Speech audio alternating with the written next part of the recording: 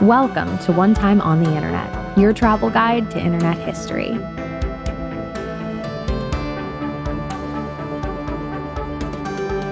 Hi, everyone. Welcome to One Time on the Internet. Thank you for joining us for another episode. Today is just going to be one of those days. Yeah. Mm-hmm. Yeah, it is. It's been cool. That way. It's going to continue to be that way. It stays that way. Tech has decided it is not our friend today. Yes. And that's okay. Whoever We've still got started the mummy's curse, put it back, please. Thank you. I think the thing about the mummy's curse is you can't put it back. Like, that's what I learned from those movies. Yeah. I don't know if they were accurate period-wise, but it does seem like computers are not good for you. No, the mummy movies right. were ripped from 1919's headlines, so that's correct. Hey, wait a minute. That's not Harry. What are you talking about? That is Harry. I see Harry. Sage, what do you see? Who do you hear? Oh, it's creepypasta. Oh, we got a clip of this. No. Yes. I wish you wouldn't. It's all good. Hey, Look, everyone. We're just vibing with chat. Chat likes us. We're vibing. So Harry is off being a fancy boy today in a fancy suit. I think marrying people. I don't know. How many people is he marrying? Like the legal number? They're not getting or like married a lot to him. He's marrying other people to each other. Yeah, Gotcha. that's... I mean, he could be officiating a wedding for like 100 people, like Guy Fieri. We don't know. Yeah, he could be marrying 100 people depending on where he's living. We don't yuck anybody's yums here. So can you tell the listeners who can't see your face and maybe aren't familiar with your work, not Harry, who you are? Yeah, hi, my name's Anthony Carboni. I host a bunch of things. I'm on the Pixel Circus channel Monday, Wednesdays, and Friday mornings with Sage doing It's Too Early, which is our internet news show. And I stream on my own channel, which is Anthony Carboni, and I do a bunch of other stuff too. He's on this channel a lot. Mm-hmm. I think you're competing for on this channel the second most after me. Damn. He spends a lot of time here. Also, I'm doing my best. He's also Chirp Birmingham on Failed Safe, which is our other podcast and That's true. Friday night D&D show. Can I just point out that Robaba in chat said Harry was injured in a terrible normalization accident, so we found an Anthony in his stead. Yeah, that makes sense. We finally normalized Harry so much that he's not on the show right now. That's what we get for trying. That's perfectly fair. Let's go around and introduce who else is here. Oh, yeah. Me. Hi, Bijan. I'm on this channel once a week, right here. You're watching me live right now. I stream on Twitch. I host, I do another podcast. I don't know. It's been a long weekend. I did some mushrooms. I'm like, not today. Sorry, yesterday. But yeah, you can find me online. Oh my gosh. No one was ready for going down that. in the annals of history. Honestly, though, for Bijan, that was pretty tame. Yeah. Like, I don't know. Yeah, fair. I guess we're introducing based on how often we're here. Hi, I'm Sage Ryan. I go by Not Sage everywhere on the internet. I'm a streamer, host, and one of the people behind the Pixel Circus channel. And I'm here a lot, most days. If there is content on this channel, I'm probably around. And I stream on my channel as well, playing games and stuff. And then because we broke the order, it goes straight to Rowan. Oh, hi, it's me. Hi, I'm Rowan. I am everywhere on the internet as the Rowan Hall, and I am also one of the co-hosts of the Willing and Fable podcast, where we talk about myths and legends, and I am on this channel a fair amount as well, I would say. I spend some time here, too. A perfectly fair amount. Everybody is here in exactly a fair amount, okay? Yes, So a medium amount of content. So be cool, everybody. Be cool. It's No, perfectly I want fair Rabbit- how much we're here. I want rabid fans. I want people to be like, I don't know. I don't know. Actually, you know what? I take it back. That's like a monkey's paw sort of thing. I take that all the way back. Yeah. Yeah, we appreciate you taking that all the we way don't back. monkey's paw here. We all read that story in middle school. Hard no. Ideally, we do avoid. And today, our topic is fan creations. And I feel like when we were preparing for this, we had like written this topic a while back. We got a little ahead for a while on this show. And then when it came down to actually picking out stories, we were like, that's a very broad topic.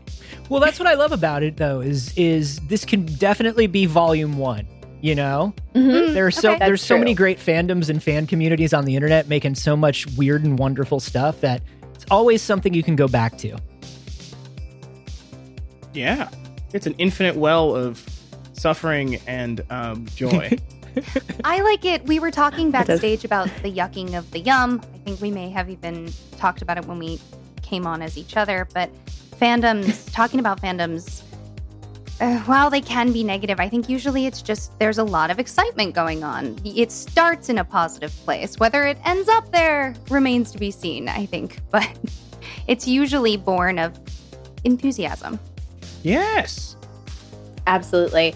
And because Rowan and I are the bummer story today, we're gonna go second. We like to make sure that we start at a high point and then we bring it on down. We want you to So- leave less happy than you came in. But more Exactly. satisfied, more full of story. Mm-hmm. Yes. Something that you can repeat to your friends as a fun fact later. Yeah. All right. So I'm gonna fucking take it away. Let's do it. I believe hold on. in you. I have to turn on my my original soundtrack back here just for me. Yeah. Y'all are not going to be able to hear this, but Bijan has decided that he is going to have a soundtrack that only he can hear It's for an the entirety energy. of this episode. It's an energy. It's a choice. Oh, it's so good. Okay, I can post it in the chat so y'all can listen to it too. No, if you- not yet. Don't give if it you away want. yet. But I'm not gonna give it away yet. Okay. One time on the internet, a hacker supergroup called Arcane Kids leaked a bunch of lost Sonic games for the Sega Dreamcast. In their 2015 press release, Arcane Kids said they had unearthed a Dreamcast developer kit from eBay, and deep in the file system, they, quote, unearthed a note from the director of MJ Studio, a message in a bottle detailing the work of Sega's top secret studio, which was re-envisioning the future of video gaming. There were 4 games. Quote, Sega squandered MJ Studios' gift to the world, wrote the hackers, and dissed Sonic fans globally by burying these games. The hackers published their findings at hedgehog.exposed, where anyone could download what they were calling the Sonic Dreams Collection. Except MJ Studio never existed. There were no hackers. The games that the Arcane Kids claimed to have found in a hack were actually mini games of their own creation. And the Sonic's Dream Collection is one of the darkest and horniest pieces of fan work in video game history.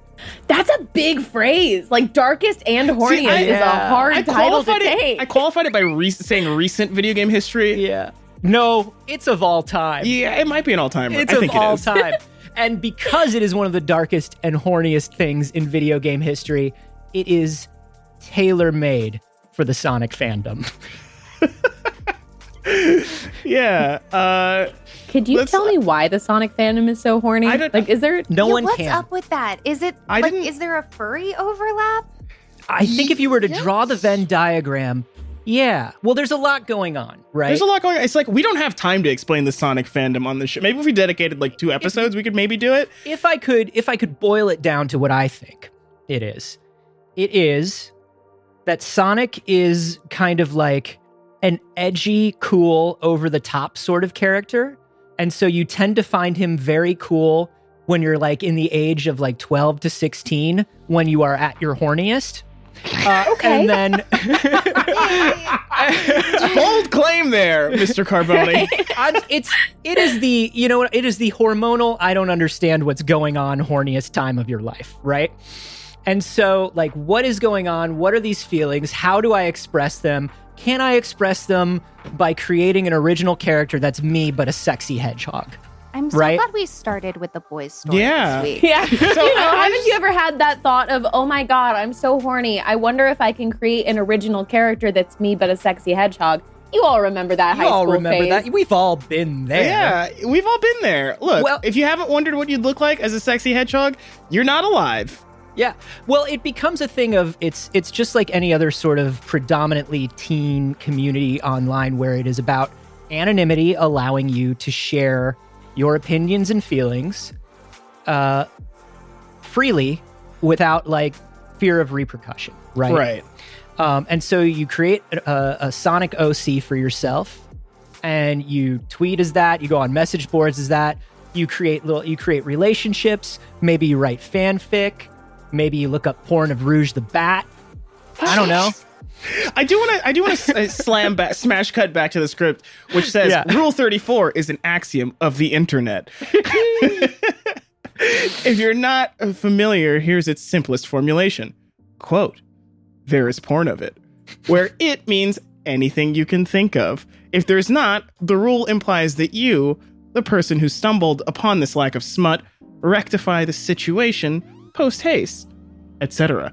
Anyway, you can take it away. Yeah. I mean, and look, there's a lot of horny Sonic fan art. There's a lot of horny Sonic fan art, but there's a lot of other Sonic fan art too. You know, there is a community of extremely Christian Sonic fan art and Christian Sonic memes. Like, please behave appropriately in my Christian Sonic meme server. What? Like, yeah, this is just... I can post a couple in the chat. Yeah, please do. It's pretty interesting because, like, of course, the horniest, weirdest stuff from the fandom rises to the top because it's the most attention getting. But there is a huge, huge, huge Sonic fandom online.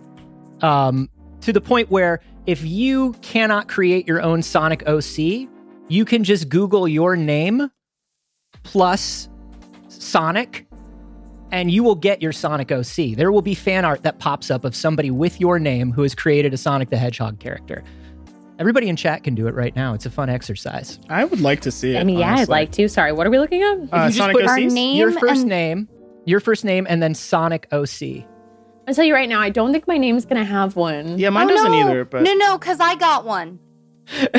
Okay, I just have to spell my name wrong, Is it and good? then I get one. Do you enjoy it? Rowan, does it reflect you? Enjoyment? Do you feel like it reflects you as a person? Oh my god, there is a person named Rowan Delaney who makes a lot of Sonic the Hedgehog stuff. Sure. Did you turn your safe search off? You should. Is this when I tell you that there's a very important developmental gene in your body called Sonic Hedgehog that has to do with how your limbs form? Yeah. Yeah, they named it after the fucking hedgehog. People. There's a lot of Sonic fandom across your genes are fan fiction. All the corners of the world, and it is a beautiful, mixed up, and wonderful place. You know, like, in addition to that, there is a Sonic fan game community that is incredibly huge. And if you go to, there's a competition called SAGE, the Sonic Amateur Game Expo, where once a year, people show off. Yeah. It's named, sue them, Sage. All right. Get them. I'm contacting my lawyer right now. The Sonic Amateur Games Expo, where people show off Sonic fan games that they've been working on for years. And this is kind of why the Sonic Dreams collection is interesting.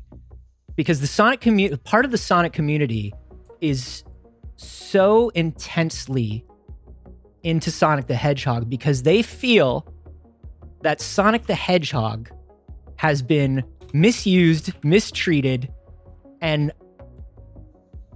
basically just not living up to his potential under Sega.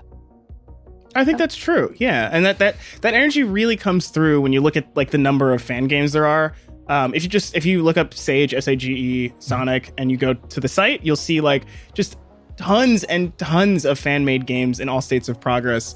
And it's like really clear how much people like love the property. And I think, you know, it's like, it's one of the interesting and fun things about fandom that, you know, like fans are so fervently in love with the properties that they love that they sort of hold on to stuff. And also, you know, this energy around Sonic is like not weird when you consider how long it's been around. Like Sonic has been around for a good while.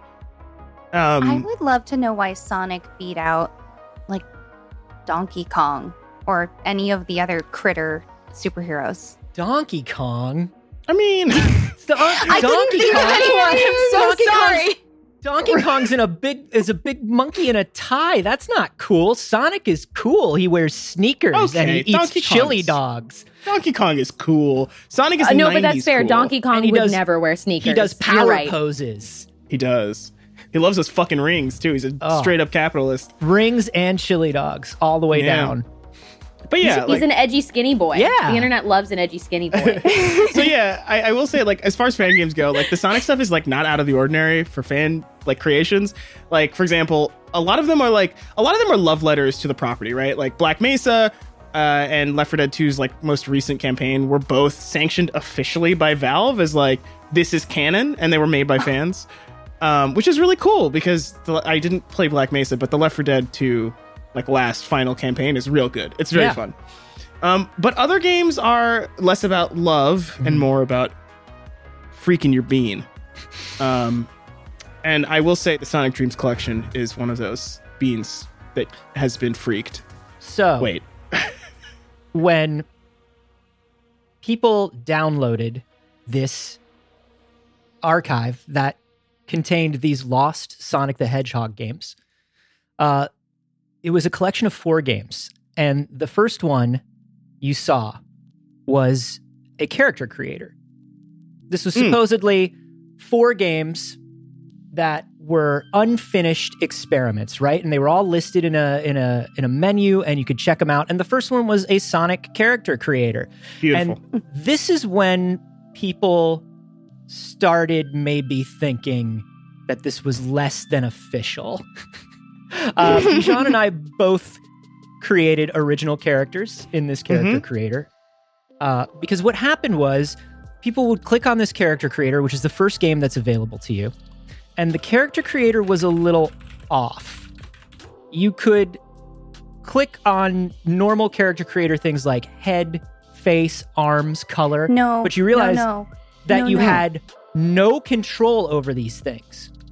And if you Okay. click limbs, perhaps the limbs just go all over the place. And you get one 30-foot arm and one tiny baby arm. Maybe your head is 18 times too big for your body. So I'm This is showing going in Anthony's right now on the live such a better screen. place than I thought it was going to go. Oh, it's don't not, worry. It's not gonna, though. Don't worry. No, Ron, we got you. It's not going to. Anthony, we're showing your OC right now. Can Metal you describe it for Sonic, Metal Shadow Stormy the Hedgie. Now, I will say I created this for Anthony because I am a loving friend and collaborator. Now, you also cannot name your Hedgie. The Hedgie's name, you have to click and it is randomly created for you. Because the idea is, this is a character creation prototype that was never put into a game. But Right. once you create your character, there are other games for you to play. 3 more. And they're very good. They're very good. I feel like it's interesting because like the game, the collection, can we get a link to do this? Yes. If you go to hedgehog.exposed and download the Sonic Dreams collection, you can have at it all you'd like. Because that website is still up. It's still up. It's still But yeah. available to you. Excellent. Yeah, it's great.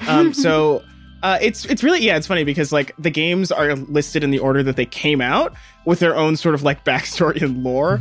And so the Sonic character creator was it came out in 1996 allegedly. Hold on, let me find the exact lore here. Yeah. I think you're gonna like it. This was apparently Sega trying to figure out what to do with Sonic the Hedgehog all the way up to 1999, which was the release of the Dreamcast. Right.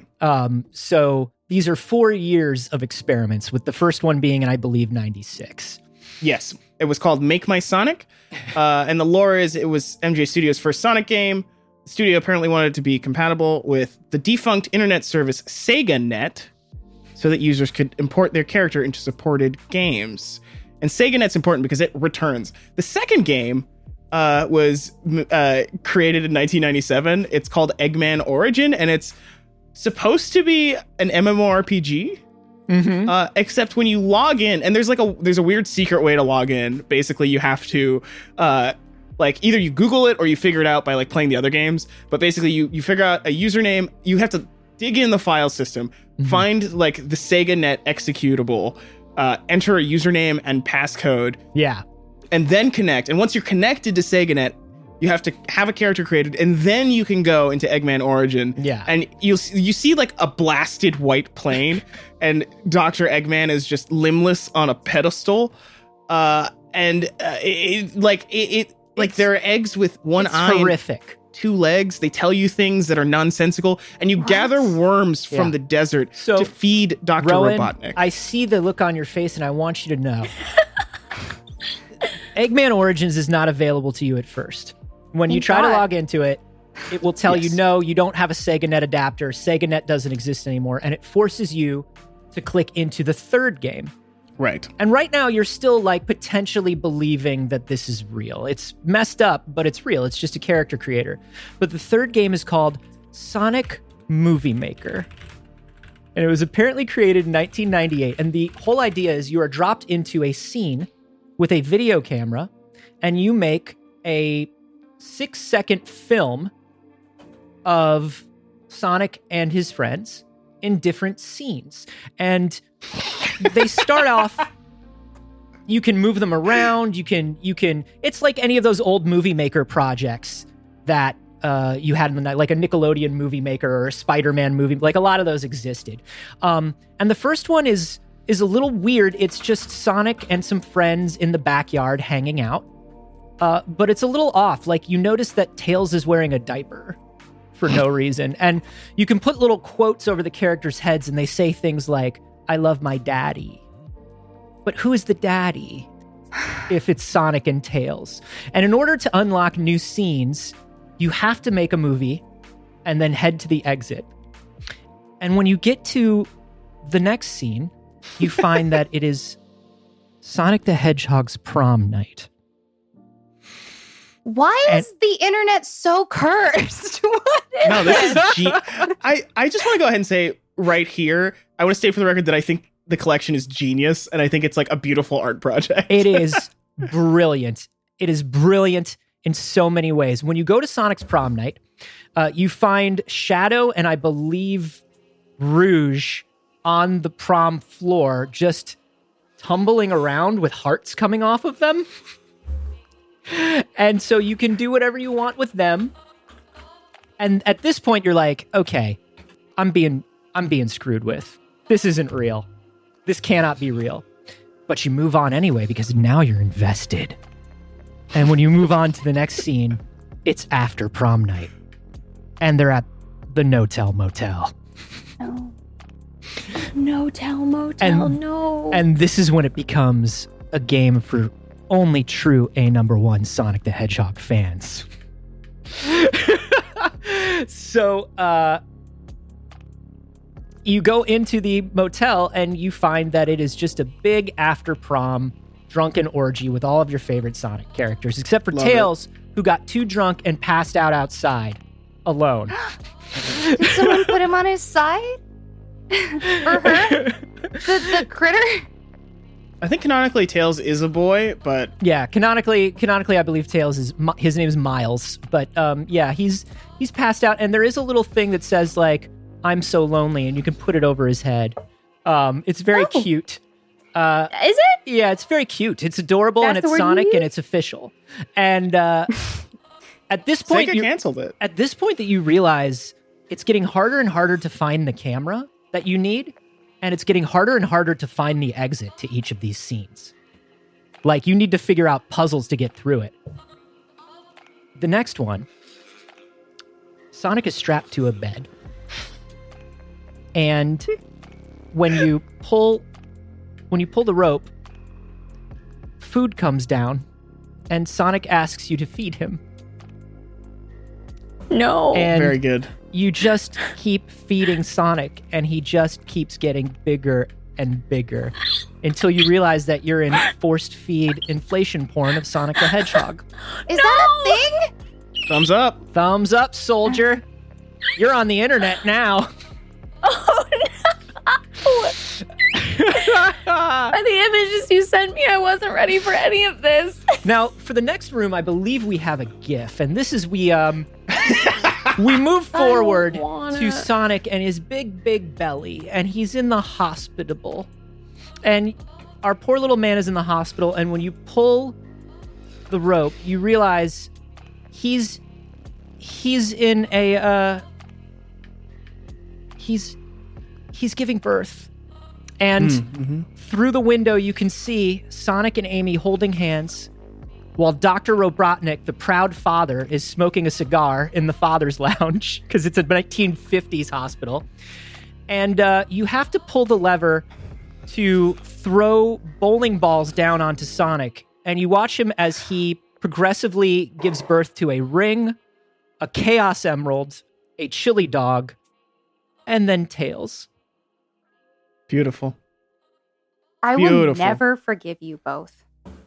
It's good. It's great stuff. This Look, is good. there's another game.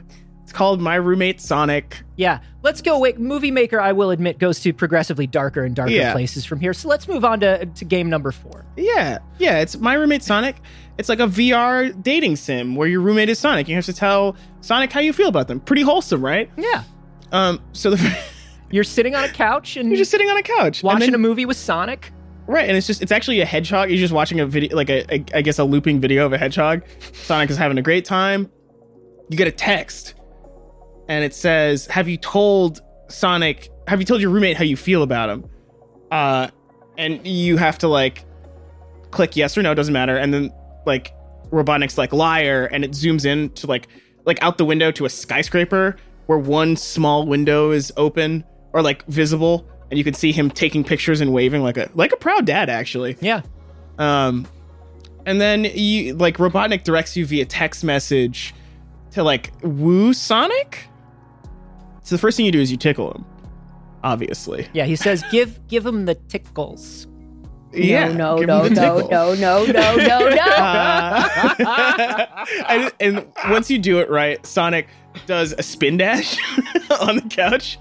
And a bunch of rings come flying out of him. Well, that's after you tickle his feet. Oh, You have to okay. take off his shoe, and then you tickle his foot, and rings fly out. Oh, I love you pull Sonic's shoe off, Yeah.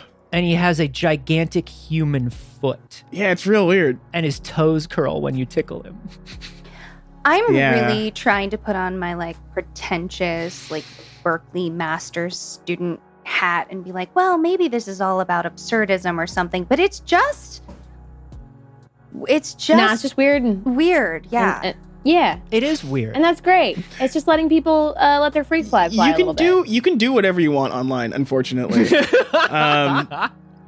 But yeah, anyway, so like after that, you like look deep into Sonic's eyes, and then Robotnik's like, "Oh no, you went too far," and then your whole body gets like his two eyes merge into one eye, and it sucks in your phone, and then it sucks you in, and you're walking as like a headless person, and you transform into like a blue muscular Sonic, and you're just sprinting down like a facsimile of I think it was a Green Hill Zone. Yeah. This is Anyway. right back here. Yeah. It's beautiful. And so, you know, obviously as people went through this, it became, you know, various people realized that this was a project, like an art project at various times. You know, most people Right. caught on. Some people caught on during the character creator. Just about everybody caught on during the Movie Maker, immediately. And if you're familiar with Arcane Kids, then you know that you would know that this is what they do. Arcane Kids also created a video game for LACMA where you're Bubsy the Bobcat running through a James Turrell exhibit. Mm-hmm.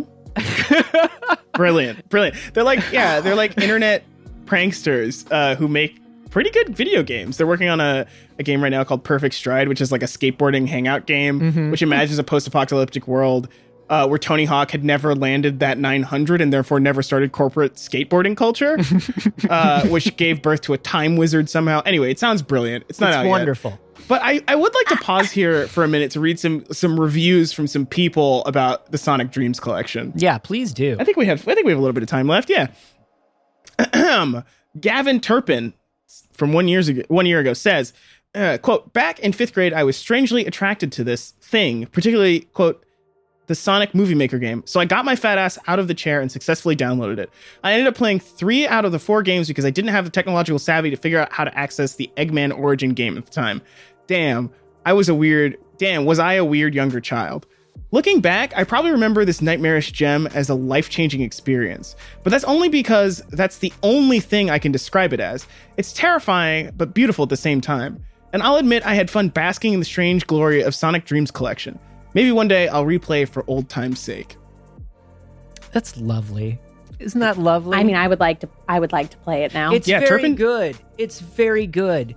And you know, when I spoke to so Ben and Russell are the two main members of Arcane Kids. And when I spoke to Ben about this game, part of the thing that the Sonic community has been screaming about for a long time is that there's no Sonic game that reflects them. There's no Sonic game that does what they want with Sonic the Hedgehog. And to me, when you look at such like this large portion of the Sonic fandom, the Sonic Dreams collection is what they want from Sonic the Hedgehog. And Sega cannot give that to them. No. Sega cannot give them the sexy versions of these characters or the weird fetishy versions of these characters. But that's kind of the common denominator here. Right. Another review from Jace Bishop says, found this randomly when I was like 7. Well, my dirty-minded self decided to download this amazing abomination and adored it. Especially the motel one for some odd reason. Very, very disturbing. Do you have a Sonic fetish? If so, then this game is for you. One last thing, this game will scar you for life. I'm serious. It'll haunt your dreams. Kinda why it's called Sonic Dreams. That's not actually the reason. Have fun! Jace rated it 5 stars. Wow. Saying it will haunt you and scar you for life. 5 stars. Yeah. If that's what you're looking for. Well, I mean, think about it, right? Like, how many things that you consume are just utterly forgettable? I would wager that the percentage is very high out of the, you know what I mean? Like, most things aren't great, and so like even when things are bad, it's sort of interesting. Yeah. Which I don't know. I mean, I think in 2015, there was a bunch. The Dreams Collection actually ended up on a bunch of year-end best of lists. Killscreen's take was like, Hold on. Sonic Dreams Collection oozes sleaze as a compilation of fecund and perverted fantasy, some sexual, some violent, some both. At the same time, creator Arcane Kids has a genuine propensity for the surreal. An homage, perhaps, to the worlds of DeviantArt and B, Sonic Dreams Collection never feels affected or deliberately made to shock. Whether laughing, wincing, or sitting there in total bafflement, with each new vignette, you fall deeper into its eyes. They rated that the 13th best game of 2015. Wow. Yeah. Wow. And I think that's a thing that we can't get across as we're describing it. You really have to play it because it does seem to have a lot of respect for the aesthetics of Sonic, the characters, the relationships between the characters, and it understands the fandom, and it also genuinely understands horror and satire in a really brilliant way. Yeah. And I was also like Googling around trying to see if they like Arcane Kids had done any interviews or whatever. I found only one. I don't know what the date was when it was done because the person who shared it didn't have a date stamp. Anyway, but the person who shared it was Asher Penn, who created and founded Sex Magazine, which was an online culture magazine. I don't think it was about sex. And so like a few tidbits from that interview that are interesting. It's like Arcane Kids is a quote turbo loose group of 5 people who work on games together. Their name comes from a CDR they found on the ground.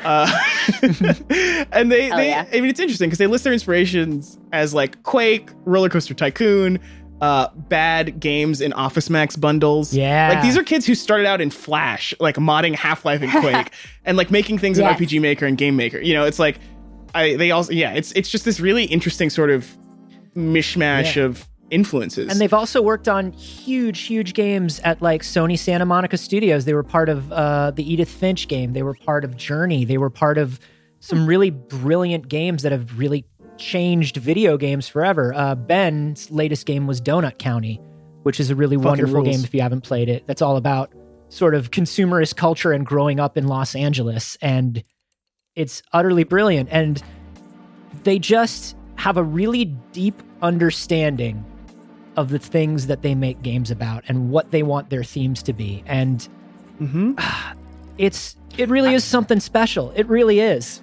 Anthony, can I read the manifesto on their website? Yes, please do. It looks like an old IM chat box. And the manifesto is like 12 different things. The first one is shut up about video games. The fastest way to the truth is a joke. Stop listening to advice. Start your own scene. Art isn't about giving people what they want. Do not call us punk.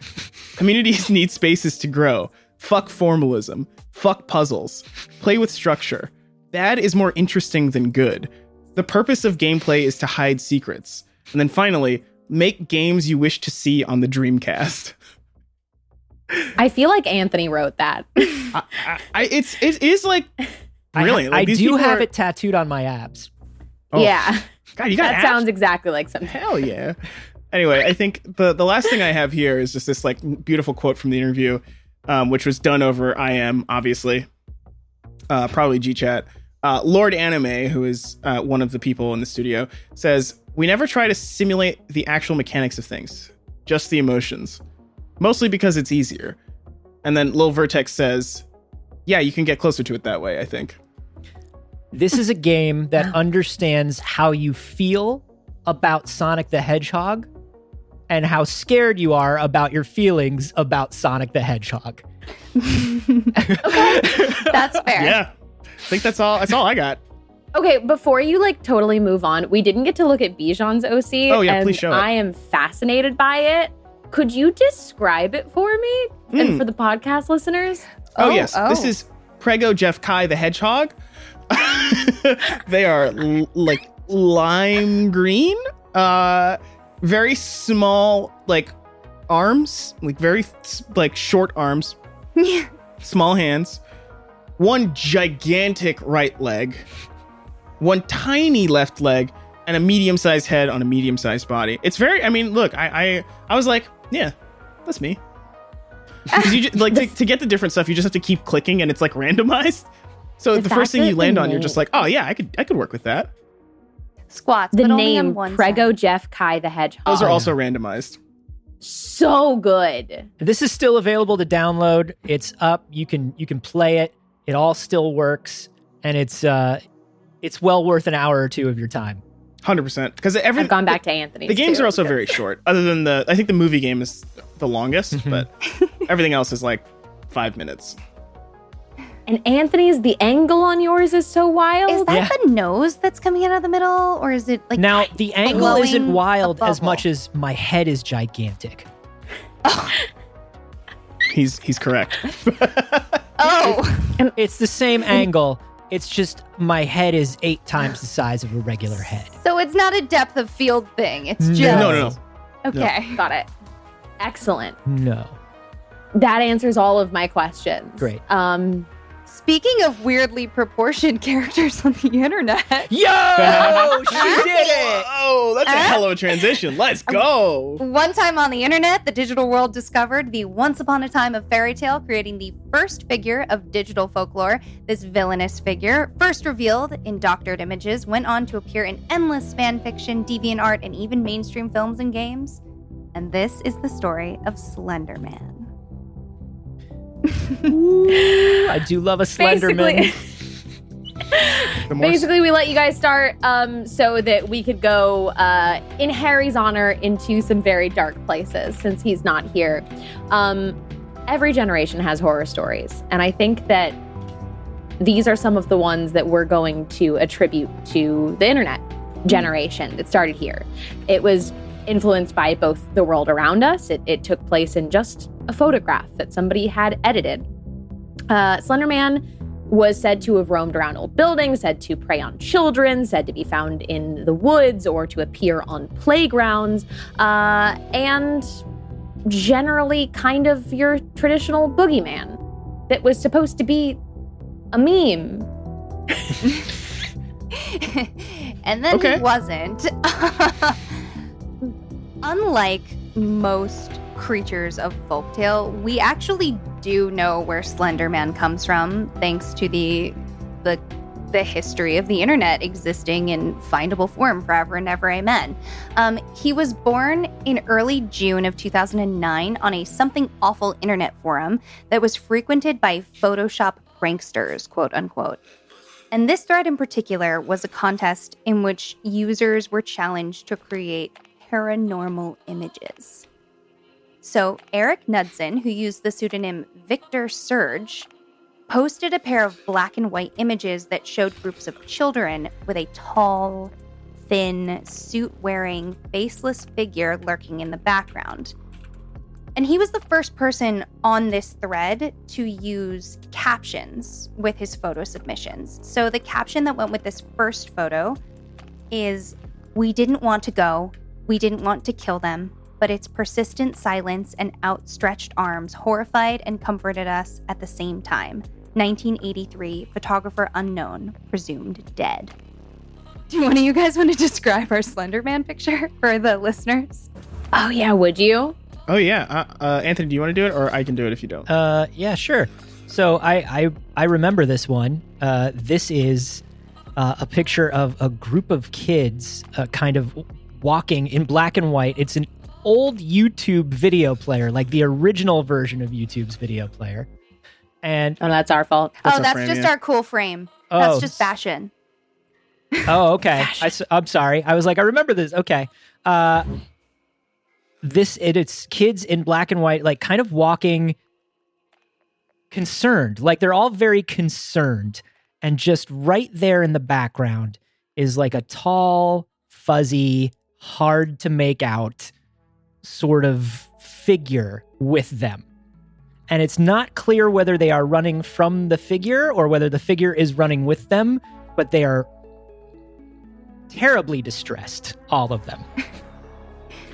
I think that the subtlety did a lot for these photos Oh, yeah. initially, because it's not like blatantly there's something there. It's one of those internet photos that you have to like, if you look hard enough, you'll see it.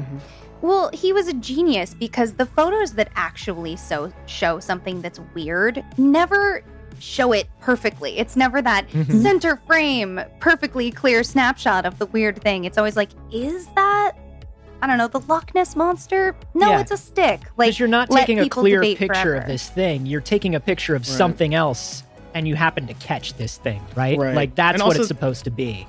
It's also very clear that this is like some sort of archival photograph that's been like, that started with like, there's like an authenticity to the picture because it is clearly like a photograph that someone took of some kids like a while back, which lends this like a really weird air because I don't know, the past is a scary place. The Old past photos is- of children are always terrifying. Children are terrifying. Yeah. Yeah. Mhm. Agreed. Yeah. 100%. Harry's not here, so we can say that. Yeah. He's the only Oh, parent. that's so true. I think So this. Yeah. Oh, sorry. No, I was gonna make fun of children, but that's okay. There's tons of time. It's to okay. make There's fun of another children. photo of children. I'm gonna set you up again. Yeah. So the second photo that he posted, he included the caption, "One of two recovered photographs from the Sterling City Library blaze, notable for being taken the day which 14 children vanished, and for what is referred to as the Slender Man. Deformities cited as film defects by officials. Fire This- at library occurred 1 week later. Actual photograph confiscated as evidence. 1986, photographer Mary Thomas, missing since June 13th, 1986. This is the one I remember seeing first. Me too.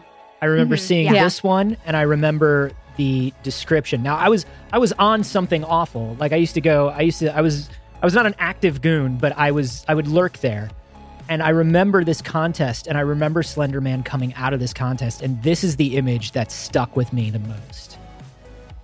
See, I had such a different experience with it because I was pretty young in 2009. So I was the age of kids that were on the internet, but it circulated amongst my friends as, this is real. Oh my Yes. God, did you see this? So it circulated totally differently because, like, we weren't thinking about people photoshopping things necessarily. We weren't thinking about this blog that had a Photoshop contest. This was just something that was like, did you hear about the Slender Man? And that was it. It was a folktale immediately. By the time it was presented to me, Slender Man was lurking in the woods. There was no Yes. argument. Those were the rules. Exactly. Right. It was 100% believed. And this predates the creepypasta that came after. The creepypasta itself was posted on January 14th, 2010 to like expand upon the story.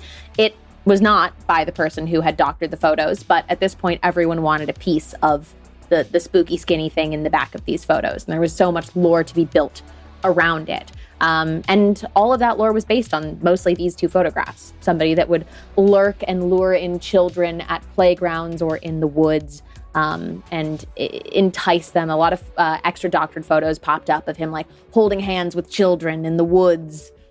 You know, Anthony. Anthony. For the podcast listeners, Anthony has decided to change his Zoom background. to Slender Man. Thank you. That was quick. I'm impressed. I find this particularly interesting because it spread so quickly, and it was removed from something awful so quickly because they are such striking images. And it was weird because I remember being around for this sort of thing twice. Number one was I lived in Central Florida when the Blair Witch Project came out. Yes, this is part of Jesus. that genre of like captured footage terror. Yeah, and I remember when the Blair Witch Project came out, it went around, and I was just like, no, these kids went to like UCF or something. Like, I know where they're like, I know what school they went to. Like, I know what college they went to. But I think this and Slender Man are such an example of, we love horror stories so much, and we would rather not look up the origin of them. Like, it would have been so easy for people to walk Absolutely. out of the Blair Witch and be like, oh, that was fake. Like, I know it was fake because they were giving interviews and stuff. No, people didn't want to know that. They wanted the Blair Witch to be real. They want Slender Man to be real, or at least questionable. I still do that. You know? I love the suspension of disbelief. It's to me, and it's like I'm a big lurker of, and have been for most of my internet life, on r/no sleep. And the rules of r/no sleep when you enter are you take everything as fact. We do not debunk. If you want to theorize in the comments, you theorize as if this is someone's true story. And it makes stories a lot more rich and interesting. In the creepypasta, it's described as Slender Man is a being, male in appearance, who looks like a man with extremely long, slender arms and legs. He also appears to have 4 to 8 long black tendrils that protrude from his back. Through different photographs, enthusiasts disagree on this fact. Therefore, it is theorized that he can contract these tentacles. He's described as wearing a black suit, strikingly similar to the visage of the notorious Men in Black. And the name suggests that he would be able to stretch his limbs and torso in human lengths in order to induce fear and ensnare his prey. So he's also a stretchy stretch man. And even though Victor Surge, as his pseudonym was, didn't participate in the creation of the rest of the lore, the creepypasta, he did say that he was inspired by the 1979 horror film Phantasm, which has the creature, the Tall Man. And he was inspired by H.P. Lovecraft, which, you know, is just tentacles galore. So this figure sits in that perfect place in horror. Like, we have Romanian fairy tales with a tall man. We have English stories of the tree man. And so it kind of participates in this centuries-old storytelling rather than just as if it were in the life of the internet alone. Yeah. I pulled another doctored image. Ooh. This one may be my fave. So, Yes. quote, the earliest argued reference to the legend is within the cave paintings found in the Serra de Capivara National Park in the northeast of Brazil, which are believed to date as far back as 9,000 BC. Slender Man and cave painting. Oh, I've never seen this one. I mean... And, you know, it's pretty vague, but you can see on the left side of the image, there's definitely, like, a creature with tendrils, like, coming up out of that it. was clearly photoshopped. Yeah, once you get to Well, it was absolutely. photoshopped well. once you Yeah. get to cave paintings is when I start going like less believable. Okay. Yeah. Yeah. That's sort of the ancient origin of the horror. That's when I start being like, I don't know. But I love But it for a lot of so the internet, it didn't have much. that effect. No, I it's love great. it. A lot of the internet was validated by that. They were like, yes, of course. And like, maybe they have in passing or in their lifetime heard these other stories that are these like folklore pieces of information that they've collected. And they're like, oh, I bet that was the same thing. I bet they were all seeing the same thing. Right? Yeah. All of the different tellings of any kind of like Mothman and those characters. Yeah, that's Well, he just when was my designed- suspension of disbelief gets stretched a little bit. Is cave Yeah. paintings, for whatever reason, cave paintings are where That's my where the brain line goes, is for you. I don't know. He was designed to mirror Mothman, again, by our original poster of the photographs. And it really does help that he imitates like that fascination with skeletons. Like we have the long, lanky figures on cave paintings for as long as people have been able to draw. We've made stick figures. And we have a lot of medieval art that's just like skeletons fighting with knights. So the people who want this to be real can be like, oh no, Slender Man's definitely real because look at this image that's vaguely a man that is slender. And just kind of use it forever. And there's so many of these. Like, this is totally off topic and not something I planned on talking about. But like when I was a kid, my sister had her own like folk tale that she used to tell me. My sister's 10 years older than me, and her favorite hobby was tormenting me. So she used to say that there was the good smelling man, and that was somebody that would lurk under cars in our neighborhoods. And it's because we lived close to a strawberry grove, and when the wind would pick up, you would smell strawberries. And when asking, what is that? Because I don't understand why when the wind picks up, it smells like strawberries in our neighborhood. She'd go, oh, it's the good smelling man. And he was described rather similarly to Slender Man. And this would have been, I mean, probably the year 2000. So this well predates it. But it was this long, slinky man that lurked under the cars and would pull you under it when the wind picks up and you can smell it. The first thing that I thought your of... sister just had you. Yeah. That's also legitimately... That's also legitimately pretty scary as like a concept. Yeah. That's a good, like your sister did a good job. I mean, yeah, I was 5 in the year 2000. So like keep that in mind. But like, honestly, as a 25-year-old now, sometimes if it is like a little late and I am walking past a car, I definitely do have a moment of like, take a quick, take a quick sniff for fresh strawberries. Make sure you're safe. I love that. Just that, like, the image of someone pulling you under a car is horrifying. I do feel like part of the scariness of Slender Man, and all of these other like things that lurk it's just like it's like a fear of darkness because you just don't know what's in there, and you don't know whether what's in there wants to hurt you, and it's almost scary if it doesn't. Yeah, and it's also this funhouse mirror version of normalcy, right? Like it is a normal suit. You know, it is the most nondescript thing that a man can wear is this normal suit. And like, but he's just tall. He's just tall and weird. He's just tall and his face has no features. The first thing I thought of when I saw Slenderman was there's a Stephen King short story called The Library Police. And it's like... I think The Library Police inspired our OG creator. That was talked about in a few articles. Hey, there you go. There you go. But it's this story about these posters that are on the library walls, and it's like the library police will like come and get you if you don't like return your book on time, you know, stuff like that. And the monster in the story is this tall library policeman who like sucks the joy out of children. It's like... So there's this book, and it's called Folklore, Horror Stories, and the Slender Man, The Development of an Internet Mythology, and it's by S. Chess and E. Newsom, and it is a wonderful book. And it really goes into detail about why the Slender Man was created and why like he lasted longer than just being a brief internet meme. And it says, quote, "The Slender Man is a product of the internet and digital technologies. This horror often reflects the anxieties of a digital age in which we can see Slender Man as an analog character in a digital world."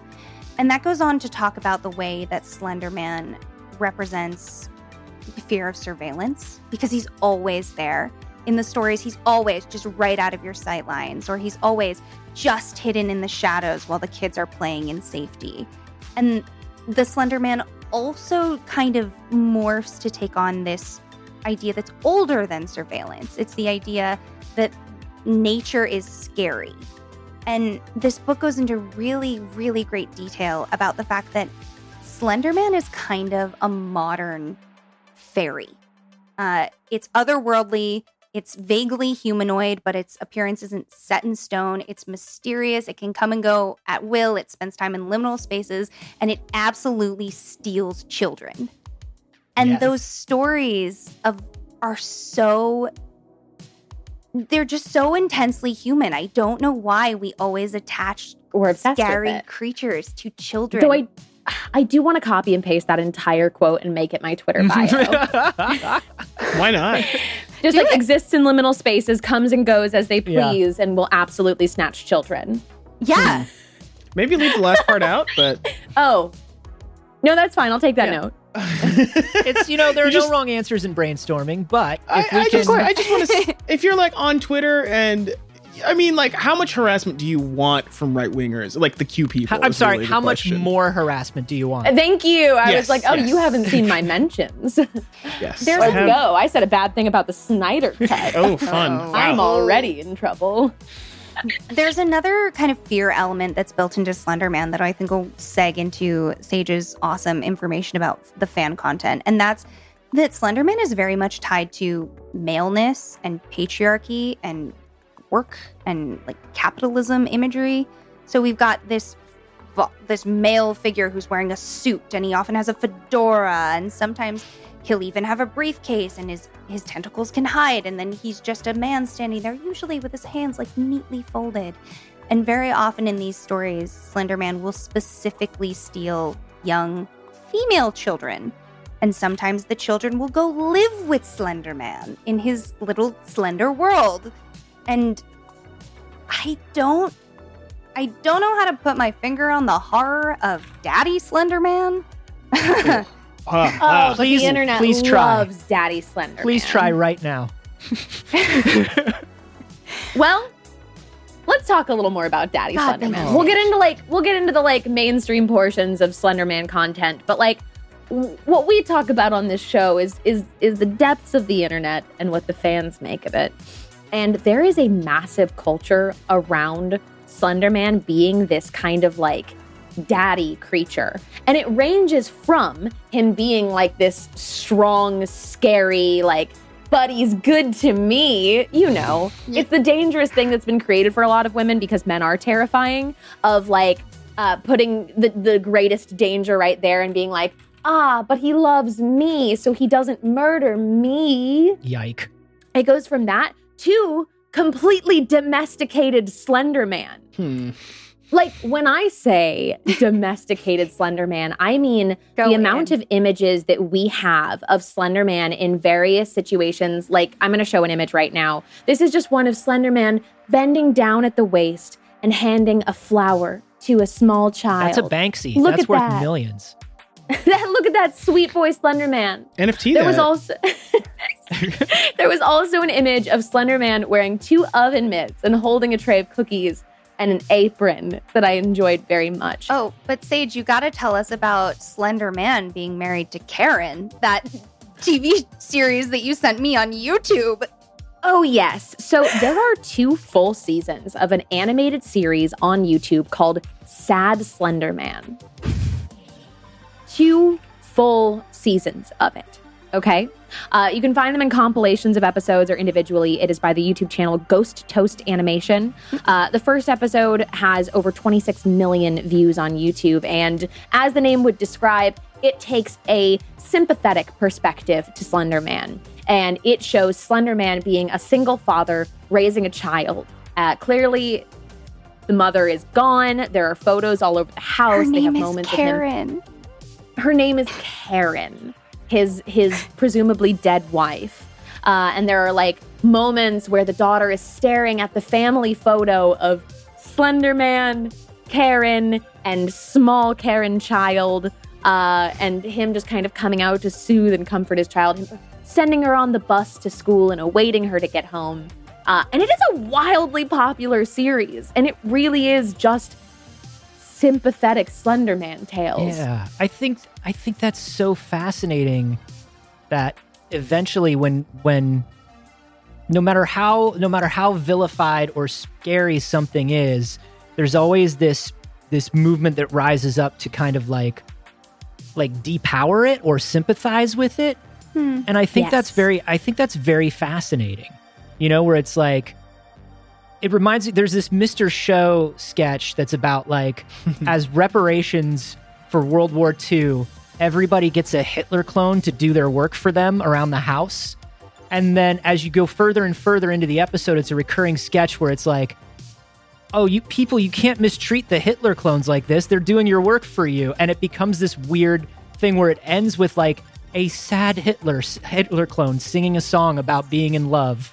And there's something about that is so strange to me, but it happens across all these segments where it's like, oh, it's a monster, but let's show the monster having to deal with getting its license renewed at the DMV. You know what I mean? Like there's always stuff like that, and I always love it. And I wonder where it's a control and a normalization of something you're afraid of. Also, for some reason, you saying "sad Hitler" reminded me that if you play Stairway to Heaven backwards, it does repeatedly say "sad Satan."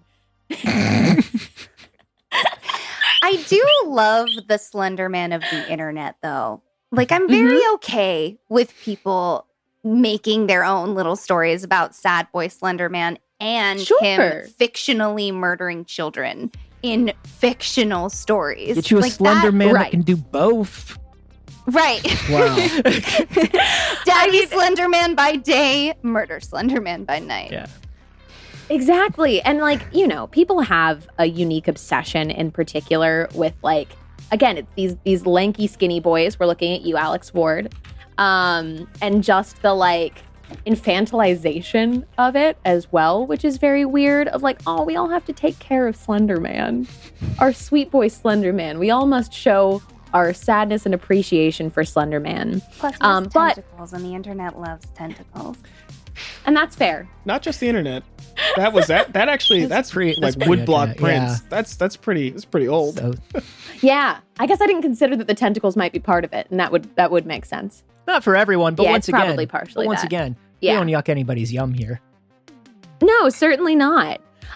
So there is a bunch of that content. There are entire YouTube series. There are Pinterest boards. There are Tumblr fan blogs. There are even Roblox and Minecraft servers dedicated to Slender Man roleplay, some being the horror side of it and trying to recreate horror games in Roblox or Minecraft, and some just role-playing like they're married to Slender Man or they are just cohabitating and existing with Slender Man, which is honestly oddly sweet. I love it so much. As I was scrolling through it, very little of it was like very sexual when I was looking at like the Slender Man. I'm sure there's a bunch of sexy Slender Man fanfic. I'm on it. But a lot of it was like weirdly wholesome. I think part of it is that he doesn't have a face. So Slender Man is faceless, and it looks like he's often drawn to look like he has a cloth over his face, but his face does not exist. So you can put any face on Slendy that you want. That's so true. I, as a woman, could fantasize that Slender Man will never call me a bitch because he doesn't have a mouth. I found a good sexy Slendy. Oh no! Oh no! But the majority of the content that I came across, look, it exists and we know it. But a DeviantArt the majority of the content that came up was rather wholesome. So I need you guys to stop pulling sexy Slender Man pictures because I'm about to pivot to murder Slender Man. Okay, really quickly, a last couple things of like the media that surrounded it. Sorry, before we get to murder, because we do want to end on murder. Before we get dark. Yeah. Because like there's nowhere to go from murder. Of course, there is Slender Man in the 8 Pages, which was a massive horror game that blew up by it. That is also a piece of fan work. It was a huge game for the horror genre, but is still just a fan tribute to a creepypasta, essentially. That had a follow-up that was just called like The Slender Man, free-to-play games, and it's essentially collecting pieces of paper that are clues until Slender Man inevitably does a Slender Man and murders you. There are fan films all over the internet. There are tons of works of horror attributed to it. But the thing I find the most interesting that the internet keeps doing is still trying to convince us that Slender Man is real. There is so much content to this day, and a video uploaded in 2020 was titled Slender Man Real Dash Cam Footage. And it was a compilation of real dash cam footage that Slender Man came up and attacked. So people to this day, regardless of how much information there is, how easy it is to disprove, how simple it is to track back the origin, are still absolutely locked onto the idea of trying to convince somebody that Slender Man is real. And the comments, and I'm not sure if this is the no sleep effect or just people genuinely buying into it, but there's a lot of the comments being like, I had this experience and I saw this once, and people really gathering to converse and theorize about Slender Man as a real boogeyman, as your Mothman, Chupacabra, Loch Ness Monster kind of creation of the internet. Well, that's the beauty of folklore, right? The more people try to tell you it's fake, the more you dig your heels in. Naturally, as humans, that just happens, but also, like, the fact that you cannot prove that it doesn't exist allows people to go, well, you can't prove that it does exist. Mm-hmm. It's just this constant battle. And people can say, this was created fictional content. I don't believe this content, but you know that it does exist, or else people wouldn't be creating the content in the first place. Right. And one of the dangerous areas of convincing people that it is real, Rowan has some information on. I talk about murder now? Oh, before it Yeah, gets real talk about dark, some murder now. shout out to Marble Hornets if you haven't seen it. It's one of the best Slenderman things that's ever in existence. Yeah. Yeah, that was an interesting one. That's quality content. Actually, also that dash cam one, I was sitting there and I was like, so maybe Slenderman is real. No, I'm just kidding. Oh boy. Yeah, right? Oh man, I found a few Slenderman sexy fanfics. Just wanted to update you all on that. Drop them Thank in the you. group Yeah. chat. Feel free to drop them in the group chat or drop them in the Twitch chat. I won't do either of those things, but I did learn what a lemon was in fanfiction. Oh, no, A lemon- Bijan. Yeah. Back away, buddy. Yeah, Get out now. Do you see how quickly I closed that tab? We're good now. No. Yep, for the best. Okay, now it's murder time. So I'm going to talk about real people killing other real people now. Or at least trying to. So, Sage and I are covering a fandom where the fans decided that the best way to support the thing that they're fans of is to try to kill people. I don't know. On May 31st in 2014, in Waukesha, Wisconsin, there were two 12-year-old girls, Anissa Weir and Morgan Geyser. And they lured their friend, Peyton Lautner, into the woods and stabbed her 19 times in an attempt to become proxies of the fictional character Slender Man. The attack itself took place in Davids Park, apparently during a game of hide and seek, which truly sounds right out of a horror movie. They pinned this young girl down and they stabbed her in the arms and the legs and the torso with a kitchen knife that was 5 inches long. 2 of the wounds were in major organs. One missed a major artery by her heart by less than a millimeter. And another went through her diaphragm, cutting into her liver and stomach. So basically, this young girl who was horribly attacked was able to drag herself to a nearby road where she was found by a cyclist. And the cyclist called 911, and she was in the hospital for 6 days, and she lived. I just want to say right now, Yeah, well, I'll get to lived. the point where we say she's okay. I mean, gotta be a lot of therapy and lot of long, forever long recovery process, but she's okay. On the other hand, Weir and Geyser were apprehended near Interstate 94, near a furniture store. They had walked almost 5 miles. The knife that they used in the stabbing was in a bag that they carried.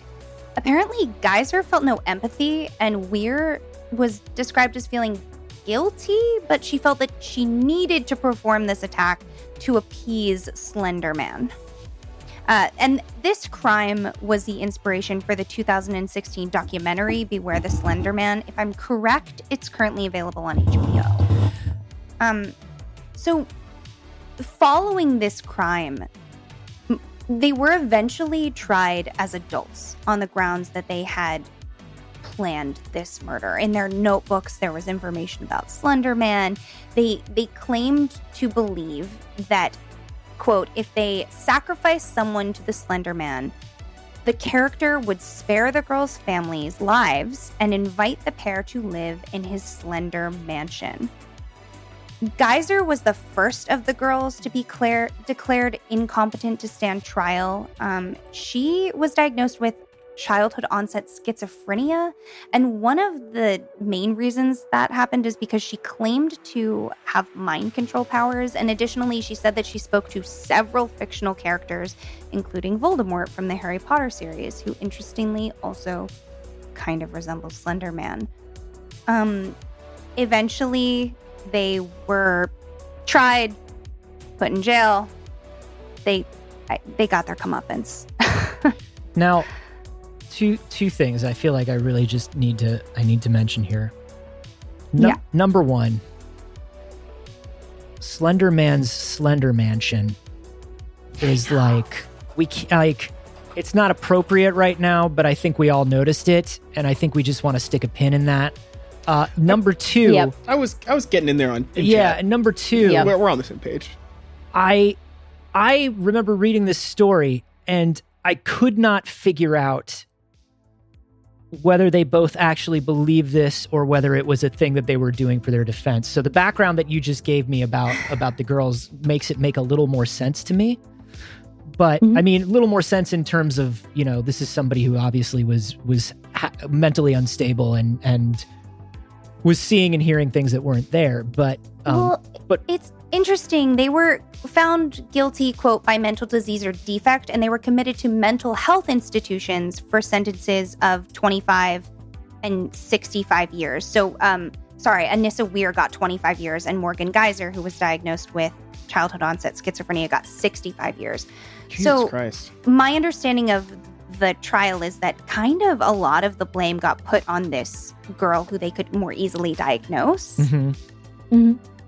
Yeah, a lot of it was said that essentially she was a little more of the mastermind behind the plan, and the other was kind of going along with it. Yikes, though!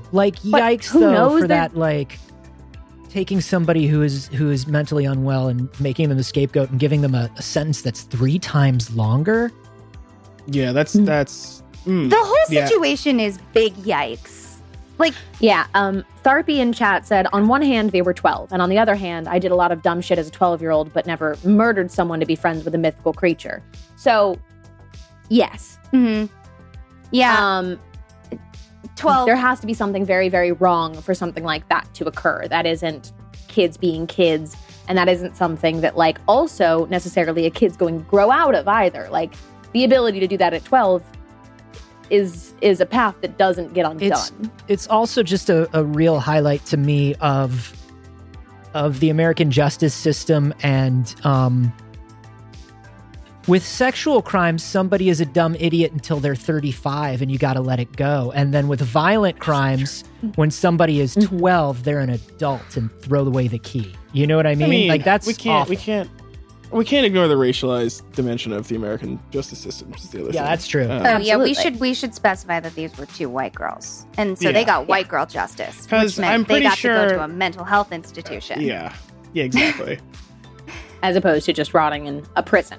And the trial getting them to the point where they were tried as adults, it took at least 2 years. I can't remember if it took a little bit longer, but that wasn't quick.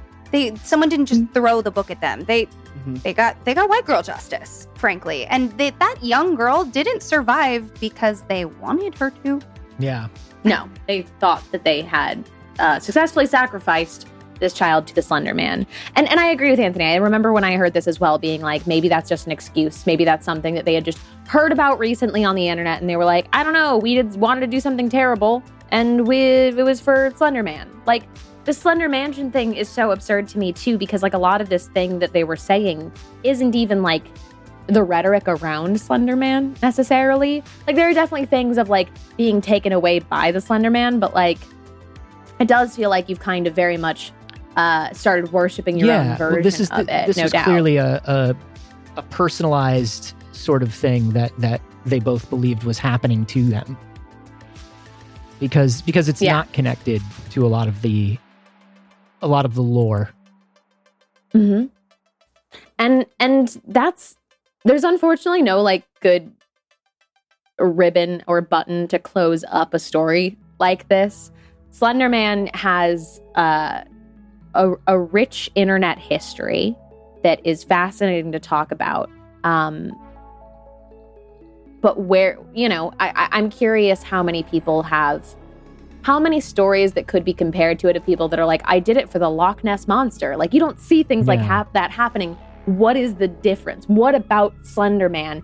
Is it the romanticizing that we've done of Slender Man to some extent that can create that Tumblr style fan obsession? Yeah, I think it's to build almost a culture. I think it's we were talking about. There's this modern believability to it because it's doctored photos and dash cam videos and something like that.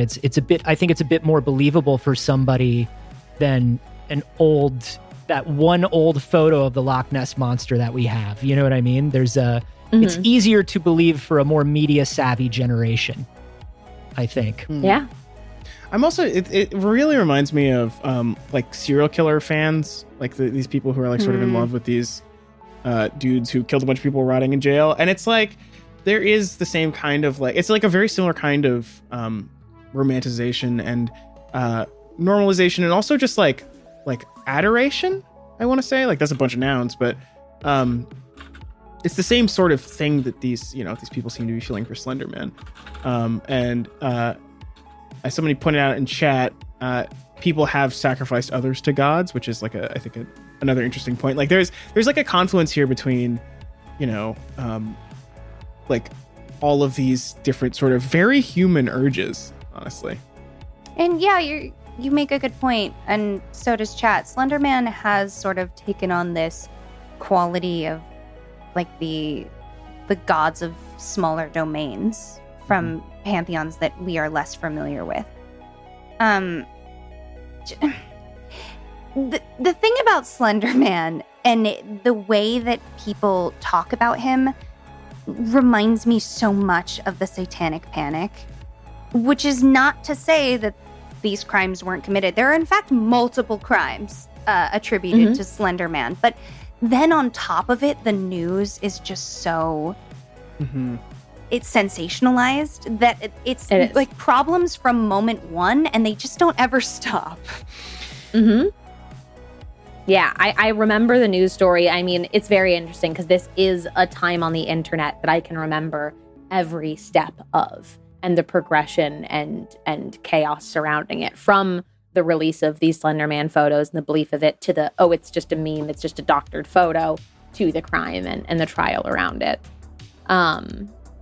And that's something that, like, it's a first generation of the internet thing to figure out, of how we keep people safe in these in this fiction, How do we separate that out, and at what point do we remember to stop believing everything we read on the internet? And I think it's taken us a while, but I think we're just now getting to the point where Gen Z, the generation of kids, don't grow up thinking that everything on the internet they read is real. I also think, I will say, I think the countervailing force here is like the sort of reflexive contrarianism of the internet, where like people will like, adore these sorts of figures and stuff on Tumblr and stuff because it's like funny and sort of transgressive sometimes. And like that can be how it starts for a lot of people. You know what I mean? It's like you're semi-ironic. I mean, not that you can't have fun online, but like some people also don't quite know where to draw the line, and you don't know if you're one of those people until, maybe something bad happens. Yeah. Well, there's a lot of it is just the normal adolescent testing of boundaries, right? Like, if I say this, who's going to get mad? Or if I do this, does this shock you? Like, I'm figuring out what I can and can't say, and it's fun to do it in this safe, this like we were saying earlier, like the Sonic thing is like that. Fandoms are like that, where it's like we have these characters, and we have this lore and these place in it. And we're just kind of like pushing at the boundaries and seeing how far we can go, and testing like just the social dynamic. And I think, I don't think, it doesn't sound like this is a problem of too many people think Slender Man is real. It's just a problem of this was a child whose mental and emotional needs were clearly not being met in a disastrous way. You know what I mean? It's not so much that it was Slender Man that did it. I don't think we have to worry about Slender Man. Slender Man also feels intensely suburban to me. So two of the other crimes, on September 4th, 2014, a 16-year-old girl set her house on fire, potentially because of Slender Man. Eddie Daniels of the Pasco Sheriff's Office told ABC News, quote, she had visited the website that contains a lot of the Slender Man information and stories. It would be safe to say there is a connection to that. And again, this is kind of the Satanic Panic moment for me. Like, I don't necessarily think this girl set the house on fire because she believed in Slender Man. It's just possible that this girl who had some other things was interested in Slender Man stories because it's a dark story, and if your brain feels dark and you're a teenager, like, that's a great place to go. Right. And then in June of the same year, in Hamilton County, Ohio, a 13-year-old allegedly attacked her mother, and the mother chose to remain anonymous, but she said we found things that she had written and she made reference to Slender Man. And all of these crimes, interestingly, are reported of young women, but they're all so suburban. They're like these sweet little white families living in suburban America, having horrible things done to them. And then they go, well, my kid was on the internet looking at Slender Man. It's... Yeah. Yeah. I mean, you're absolutely right. It does 100% remind me of the Satanic Panic. Like, I was on our other host, Harry, who's not here tonight, who we love very much. Harry and I talked about the Satanic Panic on his channel, and that's exactly how people handled it. They were like, oh, these kids are depressed, and it's because of the Dungeons and Dragons and Satan talking to them through the Rock game. music. That'd be pretty sick, frankly, if Satan talked to you through D&D. Like, dude, like, I already play D&D like 3 days a week. I'd play D&D every day if I could talk to Satan through it. That'd be wild. Imagine, like, Satan That's has a superpower. like no concerns other than like making dice rolls happen. Like, that's pretty sweet. Yeah. And that would make sense how some of us roll on these on the shows on this channel. Anyways, that was the story of Slender Man up to where it is now in internet history. I feel and like we really did Sonic the Hedgehog and Slender Man. Yeah. That's like a beautiful... Yeah. What are you looking to feel? What are you looking to feel tonight? We got you covered. You got a little bit of everything. The range of human feelings. Spicy. Congratulations, everybody. Thank you for joining us for another episode of One Time on the Internet, your travel guide to internet history. We're so glad you decided to spend your evening with us. It's been a fun one, even though we ended on a bummer. Harry's going to be so mad we finally talked about murder and he was gone. He's going to be happy, love that actually, for us. I think. Look, all I have to say is, since Harry's not here, we got to shout out the gardeners. We got to shout out the drivers. We got to shout out, people doing the dishes, doing their chores, listening to the show. If you're having to clean the grout in your kitchen today and you decided to listen to our podcast during it, thank you. We see you getting in there with a toothbrush and working hard. That's because we're Slender Man. It's not easy. That's us. Yeah, we see you. Lurking behind you. Turn your head. We're right there. Don't turn around. I think we nailed it. I think we did.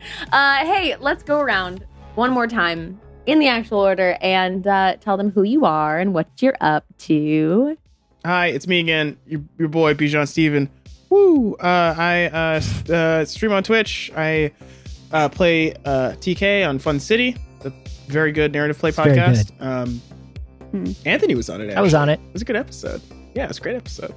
I also write for The Verge, The Believer, and Nation. And I also do a bunch of other stuff. But I think that's it. A talented bean.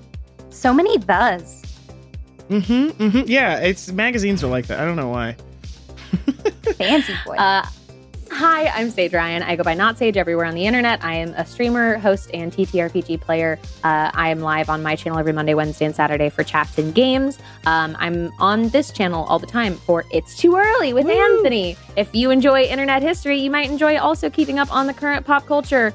And that's where you can find that every Monday, Wednesday, and Friday at 8 a.m. Pacific. Oh. And I'm also on other places. I'm on the Smosh Games channel. I'm on the D&D YouTube channel for my new show, Black Dice Society. What? Yeah, lots of cool stuff happening right now.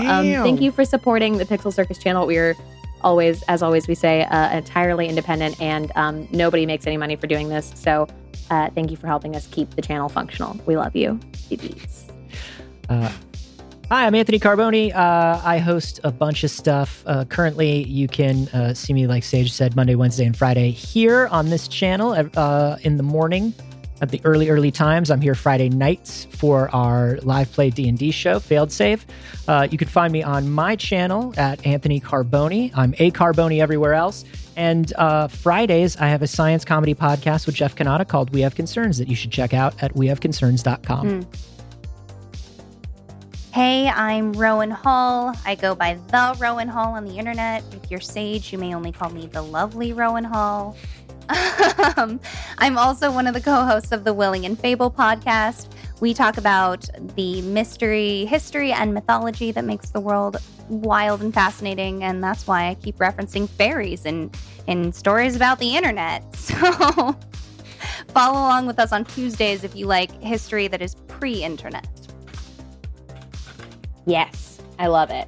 We've covered all the bases. All the bases There are are covered. two. I think there we are really two have. bases: Yesterday. pre-internet and internet, and we've covered them. Can you get a command? Yeah, what do you want on the command? You have a hosts command with your link. Oh, do But- I?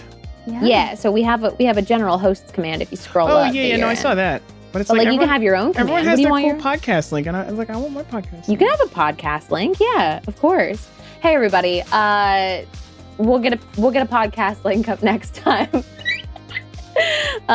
Don't forget to follow all of these lovely beings that make this show possible, and have a wonderful rest of your night. Thank you, friends. Later. See you next time. Bye. Oh, and there's no show next week because it's Easter. Gotcha. There's no show next You Sunday. thought we wouldn't get you. We got you. Have a We happy got you. No Easter. show. Get wrecked. Bye.